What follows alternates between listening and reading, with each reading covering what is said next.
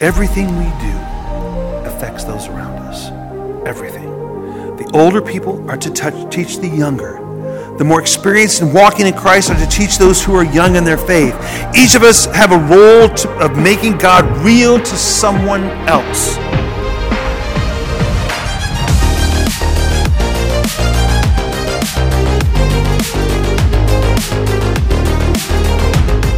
Got your Bibles? Turn to the book of Titus. I'm excited to get back into Titus. Took a break from it for Christmas, but I'm really excited to get back into it. And Happy New Year, by the way. Thank you for joining us this morning on this last day of 2023.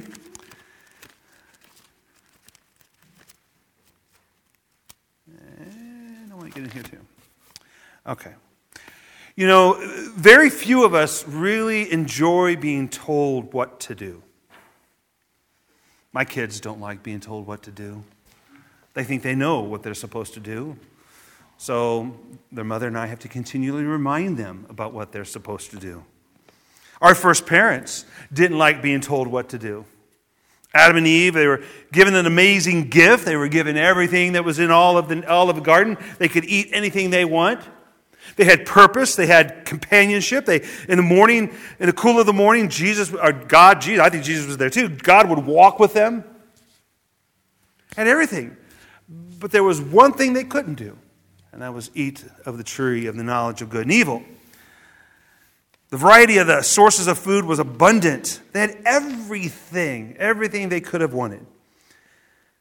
And even with the warning that God gave them, they still decided that they just could not resist that fruit of that one tree. Are we really any different? As I'm looking forward into the next year and thinking about things, and I'm like, are we really any different than Adam and Eve? We're a consumer society. We just got done finishing Christmas. I can imagine what the numbers are going to be about the amount of money that was spent on Christmas this year. We want that, just like we talked about before, but one more thing. I want one more thing. We want what we want because we think we deserve it, without even thinking of the consequences that it causes us and also what it causes others and those around us. The last time we were in Titus, back in November, Paul identified the negative actions of the people in Crete. He was in Crete, he was writing to Titus, and he's talking about the problems. And he's talking about what they are, the problems that they're having in the community, how the whole community is being affected by these few people who are doing things they shouldn't be doing, causing whole households to be disrupted. Because remember, church was in the home. It wasn't in a building that was separated from the home. It was done in different homes in different towns. They saw the fruit that was forbidden, and the people who decided they would like it, they wanted it, they took it. No matter who it affected around them. See, the thing about it is that none of us live in a vacuum. Everything we do has a consequence. Everything we say matters. Every thought we have matters. And that's especially true in the church community. What we're going through affects what all of us go through. When there are issues within the community, we all are affected. But that is the beauty of being involved in a healthy church. And a healthy church is not determined by its size. There are some rather large churches that are unhealthy.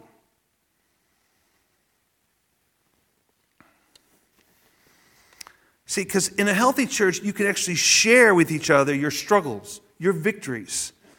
But in order for a church community to function for the benefit of everyone involved, there are certain things that must happen. There are certain actions that we all should take. There's certain things, certain ways that we all should live in order for a church, for a community to be healthy. And there are many things, in that case, then we must avoid. So we're going to see today as we dig into the second chapter of Titus, is that while other churches may be teaching what is wrong, we must, by contrast, teach what is sound. No matter what the pressure is from the outside world, no matter what the culture tells us, No matter what's happening from our society or even from our leadership within the denominations, if they're not telling us to teach what is sound doctrine. So let's go to Titus chapter 2, starting with verse 1. This is Paul writing to Titus. He says, "But as for you, teach what accords with sound doctrine." Well, obviously the first question is, what is sound doctrine? Now, there are a lot of doctrines in the modern church that many of us will say are anything but sound. So we need to understand that sound doctrine is not a matter of opinion. To Paul, because that is what we have to go by, what the scriptures say, what Paul wrote. To Paul, sound doctrine refers to teachings that have been passed on and approved by the apostles. This would have been the 12 apostles, or 11, 12 if you count Matthias, because he was added afterwards. But they are what was taught by Jesus, handed down to the 12 apostles, and then handed down to us through church leadership. Teachings that are meant to guard and to guide the church. I have this fear for churches today and even for our denomination that there are leaders within our denomination who do not want to teach sound doctrine, who want to teach what tickles people's ears because it's popular. I've always told you, I'm not here to be popular. I'm here to tell you the truth. You don't like it? If I make you upset, then I'm sorry. I didn't do it. The Holy Spirit did, and the Bible did. His word did, not me. We saw back in November in Titus chapter 1, he says, he must hold firm to the trustworthy word as taught so that he may be able to give instruction in sound doctrine and also to rebuke those who contradict it. He's talking about elders because Titus was to appoint elders. He's saying that person must be trustworthy in the word as it was taught. Not as his opinion is, but he was taught so that he may be able to give instruction in that sound doctrine and also to rebuke those who contradict it. Satan wants nothing more than to contradict our doctrine. If he could cut out our doctrine, if he can get us to disbelieve and to change our doctrine, he cuts off our feet and the feet of the church. We can be sure that from Paul's letters that sound doctrine includes teaching in the nature of salvation by faith alone, unconditional grace, and living a life that reflects the godliness that such grace should be producing within us. But Paul doesn't want Titus just to teach sound doctrine. He wants him to teach doctrine, not only the doctrine, but what accords with sound doctrine. What accords means these things that are what builds up that doctrine. He wants, you could teach somebody that, you are saved by grace and by faith alone. That's a doctrine. We can teach that Jesus was fully God, fully human, died on a cross, rose again, and then that's doctrine. But what difference does it make? What accords with that is what are we supposed to do with it? How is that supposed to affect our lives? Titus is to teach those under his care what their lifestyle should look like. So what should this is a great time to be teaching this. I many times I wonder why I preach what I preach when I look at it, I'm like, oh, it's the beginning of the year. Many people like to make New Year's resolutions. We need to be living this way that Paul's going to teach. This is how we should be. And what a great time to make sure we're doing that. It's not just about understanding doctrine. It's about applying it into our lives. James tells us this. He tells us this in James 1. He says, but be doers of the word and not hearers, only deceiving yourselves. He says, don't just listen. Do something with it. If I teach my kids something, and they may know how to do it, but if they never do it, what good is it? I could teach Caleb how to mow the lawn, and I could teach Abigail how to ride the tractor. But if I never let them mow the lawn and ride the tractor and drive the tractor to mow the lawn, what good is it to me? Oh, they got to do something fun, but I still have to mow the lawn, and I still have to drive the tractor to mow the lawn. If you're going to hear the word, you got to do it. And people say, I just can't. Yes, you can. It is a choice. You make the right decisions and you do the right things. I know temptation is hard, but you've got to be doers of the word. He says, for if anyone is a hearer of the word and not doer, he is like a man who looks intently at his natural face in a mirror. For he looks at himself and goes away and at once forgets what he was like. Sometimes I want to forget what I look like, especially early in the morning when I get up and I've had enough sleep. I don't want to see that. But that's not what he's talking about. He's talking about when you look at yourself and you look at yourself intently, and then you walk away and you don't remember any of it. It's like going to church, hearing a message, and it's a good message, and it's biblical, and it's all about the Bible, and you walk away and it makes no difference. What good is it? But the one who looks into the perfect law, the law of liberty, and perseveres, being no hearer who forgets, but a doer who acts, he will be blessed in his doing. God's word should change us. That's why we want you to get into the word this year, between now and Easter especially, and hopefully that continues afterwards. But that's why we're giving you these reading plans, because we need you to listen, read it, and it needs to change you. We need to talk about it. If you have questions, let me know. We'll talk about it. I love talking about it. All true believers are expected to have their faith reflected in their conduct, in what they do. And their conduct is affirmed and affirms their faith. See, if what Paul is dealing with in Crete, and we looked at this back in November, if it happened in the apostolic church is not the one that's down in Bluffton. The true apostolic church is the church of the apostles, the church that was in existence when the apostles were still alive, all the way to the point where John dies. He was the last apostle, last of the 12 who lived, died of old age. If you're interested, Beth has a list. I gave her a list of how all of the apostles passed away. And John was the oldest. He died of old age, we believe. If it happened then, when the apostles were still alive, it is certainly happening in our churches today. The fallen nature of people in the church is always going to create significant challenges to those who want to teach how to live with sound doctrine. And I think today it's even worse, because there's so many ways with social media. It's so easy. I put something out and I get kickback right away, because somebody says that they don't like the way that sounds, or they don't like how they feel if I tell them that. Do you know that there's, within the church, in our small group, I haven't told everybody this yet, we've got to watch a video. And they're teaching in some of the churches that now you can't say that somebody's a sinner, and that if they don't repent, they're going to hell. What do you mean I can't say it? Well, it makes them feel bad. Yeah, they should. Now, granted, I'm telling you, I'm not perfect. I sin, and I struggle with that, and I constantly live a life of repentance. But to not tell someone the truth is more hateful than telling them. To not tell them the truth is more hateful than telling them the truth. But that's where the churches are going. But what he's dealing with, and the fallen nature that we deal with, we've got to teach sound doctrine. I want to give you a brief list again of what Paul was preaching against and teaching against, to kind of refresh our memory, since it's been about a month and a half since we've actually talked about this. He's talking about in the church there are empty talkers. These are people who say a lot but really say nothing. They talk a lot but say nothing. They're empty talkers and deceivers, insubordinate, looking for shameful gain. They're liars, lazy, gluttons, following the myths and teachings of those who turn from the truth. That's happening a lot. I was just watching a video this morning about that happening. And Satan is more crafty than ever. He's using things that people think are good. In reality, they're not. They're disobedient and they're hypocrites. So the question is, how do we counter these issues in the church? Well, we've got to teach the sound doctrine and what actions we should take in order to live lives that reflect God's grace in our lives. So we need to teach sound doctrine. And that is what Paul's going to challenge Titus to do. So he's going to go through this list. Now, he goes through the list and he's partitioning people by age.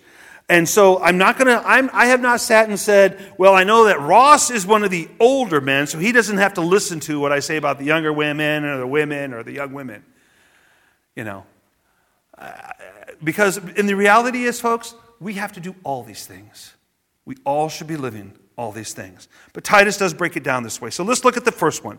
The first one being older men. What are older men supposed to do? How are they supposed to live? So Paul tells Titus, older men are to be sober-minded, dignified, self-controlled, sound in faith, in love, and in steadfastness. This idea of being sober-minded, basically it means you're not known to be going to extremes. That's a hard one. Because sometimes we go to extremes. Our emotions are blown like the wind, like the grass in the wind, back and forth. We need to be sober-minded. Now, we each have our moments when our emotions are running wild, but as mature Christian men, we must not swing from these two different extremes. We shouldn't be one way at church and then a different way at home. That's swinging huge extremes. We shouldn't be a different way at home, the same way at the church, and then a different way on the job site.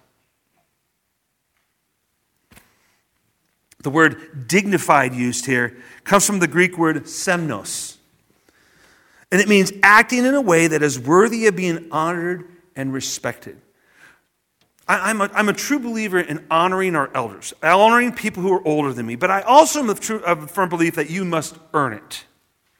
Just because you were lucky enough to live till you're really old doesn't mean you deserve it. There are a lot of old people out there. No offense to any of the older, more mature people in this congregation right now. There are a lot of old people out there who are not worthy of respect. Because they're not living the way they should. But when we have somebody who follows, we need to respect them and we need to honor them. But this idea of semnos means being worthy of being honored. Not just because of your age, but because of who you are inside. Peter tells us in 1 Peter, keep your conduct among the Gentiles honorable, so that when they speak against you as evildoers, they may see your good deeds and glorify God on the day of visitation. Meaning, when Christ comes back, you need to be shown as being honorable, so that the Gentiles, those that don't believe, will be disgraced. And will say, yeah, we saw them do that. We were wrong. But an honorable lifestyle is not only to be lived so that non-believers say it, because Paul taught the church at Philippi in Philippians 4, he told them, finally, brothers, like our verse today from our call to worship, whatever is true, whatever is honorable, whatever is just, whatever is pure, whatever is lovely, whatever is commendable, if there is any excellence, if there is anything worthy of praise, think about these things. Now, I want you to understand that it's not just about thinking about it, because acting in a dignified way begins by thinking in a dignified way.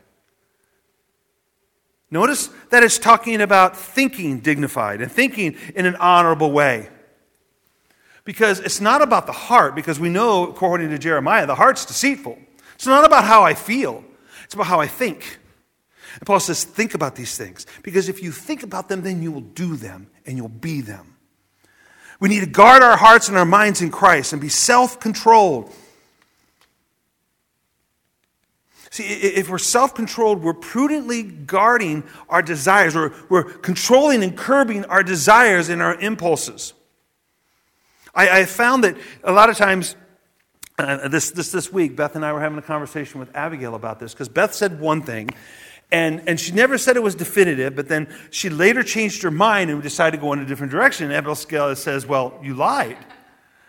You lied. It's like, no, she didn't.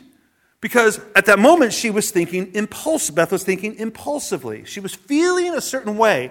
But then as she thought about it and reason came into it, she's like, no, maybe we should. And it wasn't a big thing. It was just a minor thing. But maybe we shouldn't do that. Maybe we're going to continue the path we're on because that's the right path.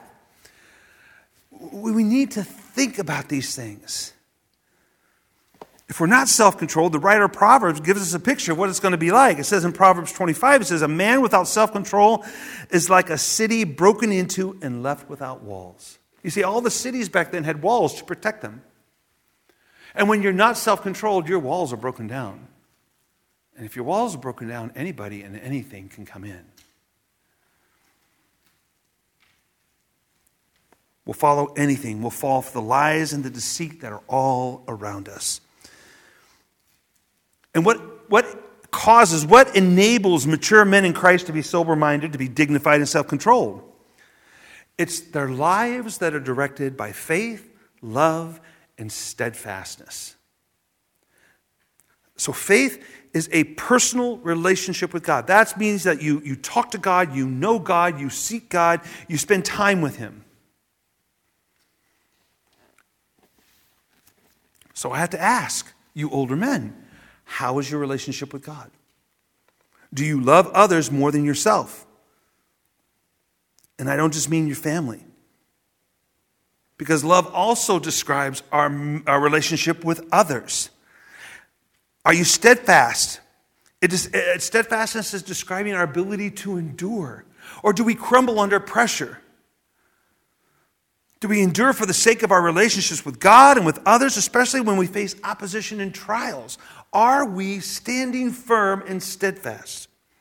Mature Christianity is defined by this commitment to maintenance of both the vertical to God and the horizontal to each other. And that happens in the Christian community. So men, I challenge you, older men, and as I said, we all have to do this, to be sober-minded, dignified, self-controlled, sound in faith and love, and in steadfastness. Now, if we're going to talk about the older men, we need to talk about the older women. Older women, he says, likewise, are to be reverent in behavior, not slanderers or slaves to much wine. They are to teach what is good. This word reverent means to act in a way that doesn't just honor you, but honors God. Do you act in a way that honors God? See, the Greek hearers of this letter would understand that Paul was saying that a mature Christian woman should demonstrate holiness in her heart that shows in what she does and how close she is to God. See, the first behavior that Paul says is counter to reverent behavior is slander. Because he says, be reverent in behavior, not slanderers.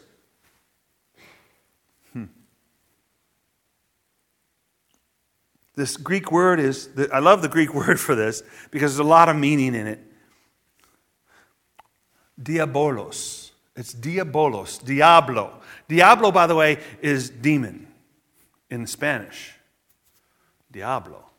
Diabolos is actually the Greek word for slander. It means to attack the reputation of another by slander or by libel, or in other words, to gossip, to say things that are false, or even if they are true, to say it in a way that belittles the person you're talking about. It's one thing to go to that person and say, I love you and I have this concern for you and this is what I'm seeing in your life. That's not gossip. But when you go to their friend and you talk about them, or you go to other friends and talk, and we've had problems in churches, this one included, with gossip. And it will not be tolerated. It cannot be tolerated. It is not keeping with being reverent. Gossip is one of the most deadly poisons in the church. And Jesus warned the church. He says in James warned the church. In James 4, he says, do not speak evil against one another, brothers. The one who speaks against a brother or judges his brother speaks evil against the law and judges the law. But if you judge the law, you are not a doer of the law, but a judge. There is only one lawgiver and judge, he who is able to save and destroy. But who are you to judge your neighbor? Now, what he's talking about, he's not saying that we're not supposed to go to a brother when we sin, because Paul talks about it in other places. How if we know that a brother is sinning, we need to go to them and confront them in love with the goal of redemption and restoration. But we don't go and talk to our other friends about him and the sin that they're committing. We don't judge them that way. We confront in love and compassion. This is what the writer of Proverbs says and how we are to deal with gossip. He says, whoever goes about slandering reveals secrets. Therefore, do not associate with a simple babbler. Don't associate with him. Somebody comes up to you and says, oh, you got to hear this. This is really cool. This is juicy information. Say, I don't want to hear it. If you want to tell somebody, you go tell the person you're talking about. I don't want to hear it because that's gossip. But too many times we like to hear gossip.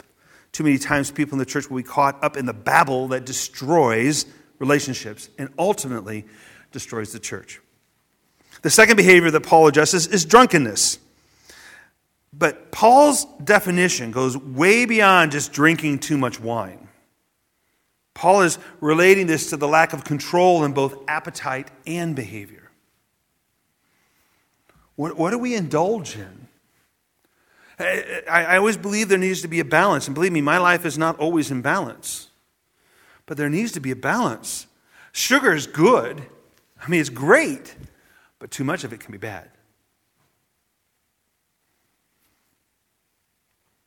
Indolent behavior among women in the Greco-Roman society was very common. The society that Paul is writing in, the women were very indolent. They were very much into following the craziness of the culture and causing damage, and the credibility of the life-changing power of the gospel of Jesus Christ was in danger because of the actions of the women.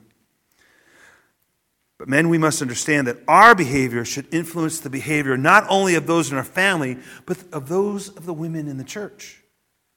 See, like I said, remember, none of us live in a vacuum. If the men in the church are not doing what they're supposed to do, the women probably won't either. And if women do, that's why women are put in leadership. When in reality, Scripture says women should not be leaders in the church, meaning they should not be pastors in the church. And I hold to that.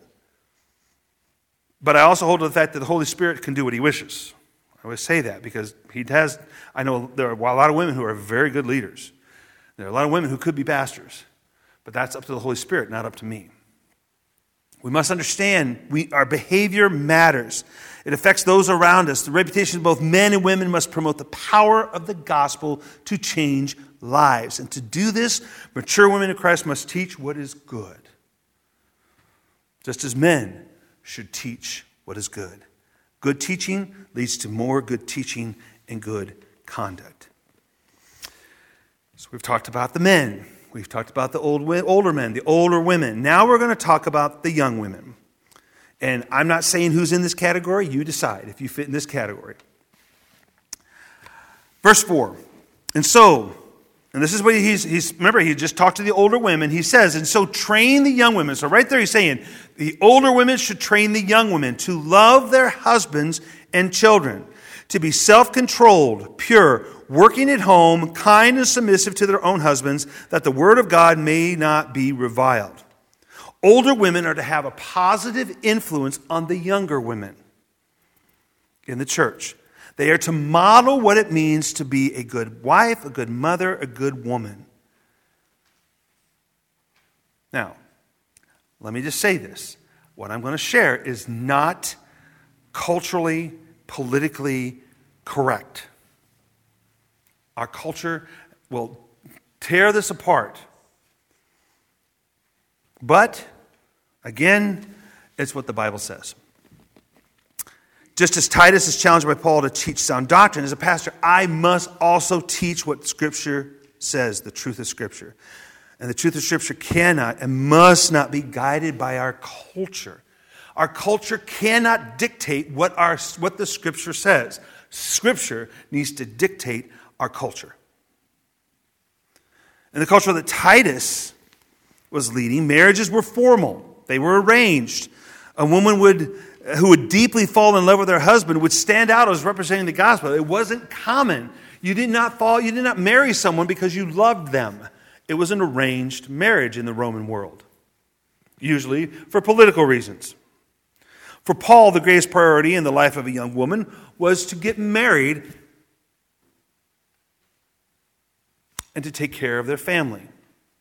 And within this, Paul places a hierarchy of commitment to one's husband first in the order of duties, even more important than the love of one for one's children. The love for your spouse must be greater than the love for your children. And the reason for this is so that God's word would not have a bad name. Very countercultural today, as it was then. But the purpose of this is to set an example to the children. If the children never see in the lives of their mom and dad a loving relationship, it's not being modeled to them. They won't know how to have a loving relationship with their spouse.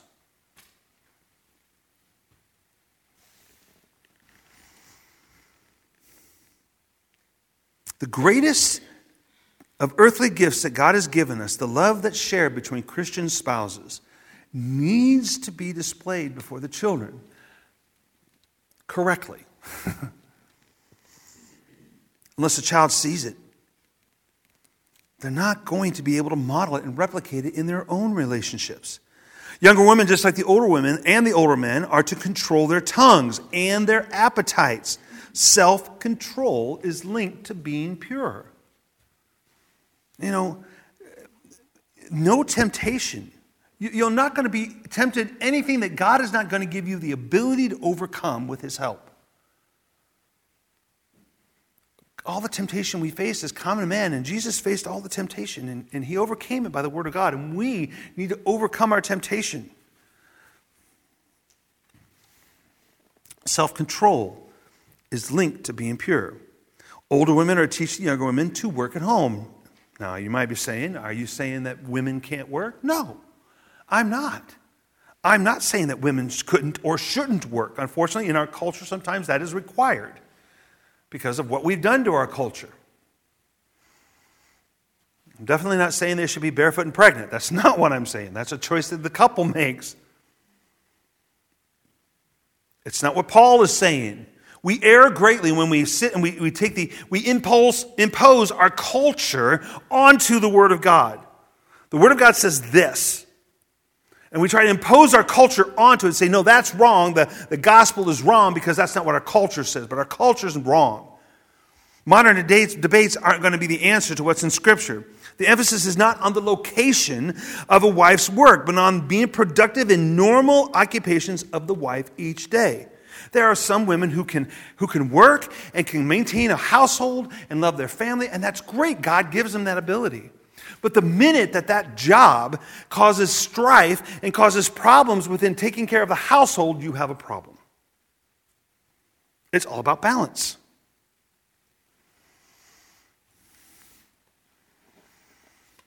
Paul, without question, ranks a wife's obligation to care for her husband and children over her personal benefit and her personal fulfillment. If it's because you have to work, there's nothing wrong with that. The problem most times we work. Why?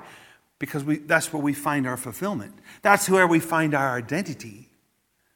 I'm sorry, my identity is not in my job. I may be called pastor. I'm actually reverend. I'm ordained, but that's not who I am. I am a child of Christ. I am a child of God. That's my identity.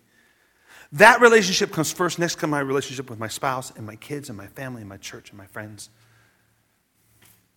Okay? There needs to be a hierarchy. We need to get these things understood.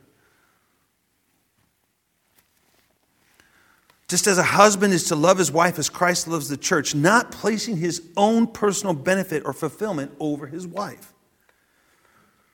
Any woman or man who makes a career status or financial advantage a greater priority than their life and the welfare of their marriage, their children, or their home, they transgress Scripture, as well as a heart that is sensitive to the Holy Spirit. Now, I'm not casting judgment on anybody. If you come to me and say, hey, and you lay everything out and you say, Pastor, what do you think? I'm going to say, what's the Holy Spirit telling you? Because I can't judge you based upon me. But I can judge you based upon the fruit. And you're telling me that this is a problem.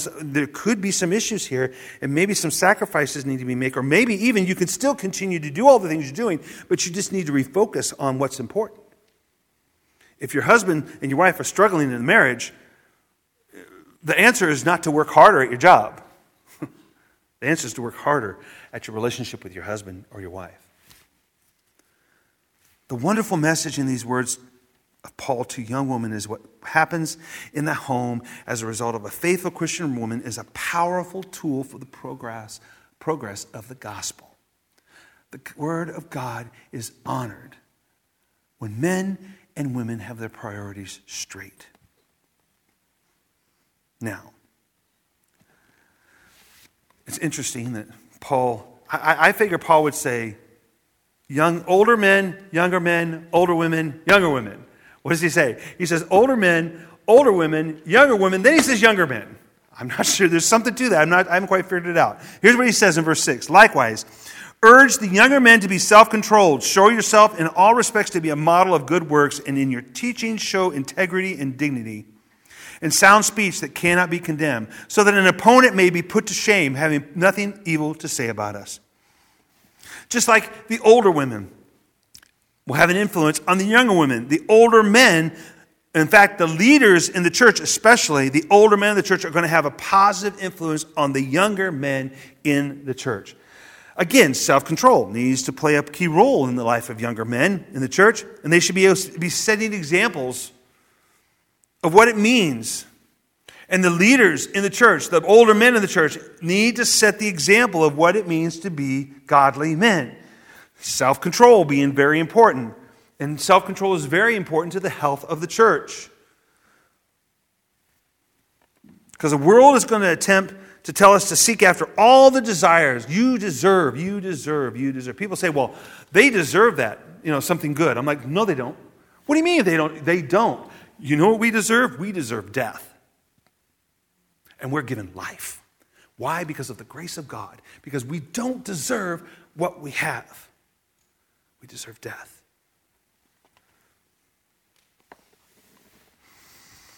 We are to be controlled by the gospel of Jesus Christ and not by our own desires. All this is important because it's important for raising a family. Proverbs 22:6 tells us, train up a child on the way he should go. Even when he is old, he will not depart from it. That's why our children's ministry is so important. Our goal is to help parents. That's why Beth is... People say, why does Beth send emails all the time? Because... Why? Because she wants to help you raise your children. Our goal is to help you raise your children. Our goal is not just to babysit your kids down in the gym while you're in here. Our goal is to help you raise them to be godly sons and daughters. That's our goal. So we're going to send you everything possible that we can get to you so that you can do it with our help and with the help of the Holy Spirit. Train up a child in the way he should go. Even when he is old, he will not depart from it. The best teaching a child can have, though, is an example. And where does that example come from? Mom and dad. But we have to be intentional in what we teach our children. The book of Deuteronomy, God says, and these words that I command you today shall be on your heart. You shall teach them diligently to your children, and you shall talk of them when you sit in your house, and when you walk by the way, and when you lie down, and when you rise. I think the problem today in our homes is we don't talk about God enough. How much time do we spend in the Word? How much time do we spend in prayer? And men, I'm going to challenge you, you need to be the spiritual leaders of your home. Well, I don't like to pray. Well, you better learn how. And you better get used to it because that's your responsibility. When you stand before God, He's going to say, were you a good father? And what He was going to say is, were you a man of God and did you lead your family well? Just because we're saved, just because we're redeemed, doesn't mean we're not responsible. We're still responsible for how we act. I challenge the men in this church and the men of all churches. You need to be the spiritual leader of your home. If you don't know how to do that, we need to work on that. Let me know. We'll figure that out. Well, I'll tell you how to do it. I don't have it mastered yet, and I'll probably have it mastered when I'm standing before Him.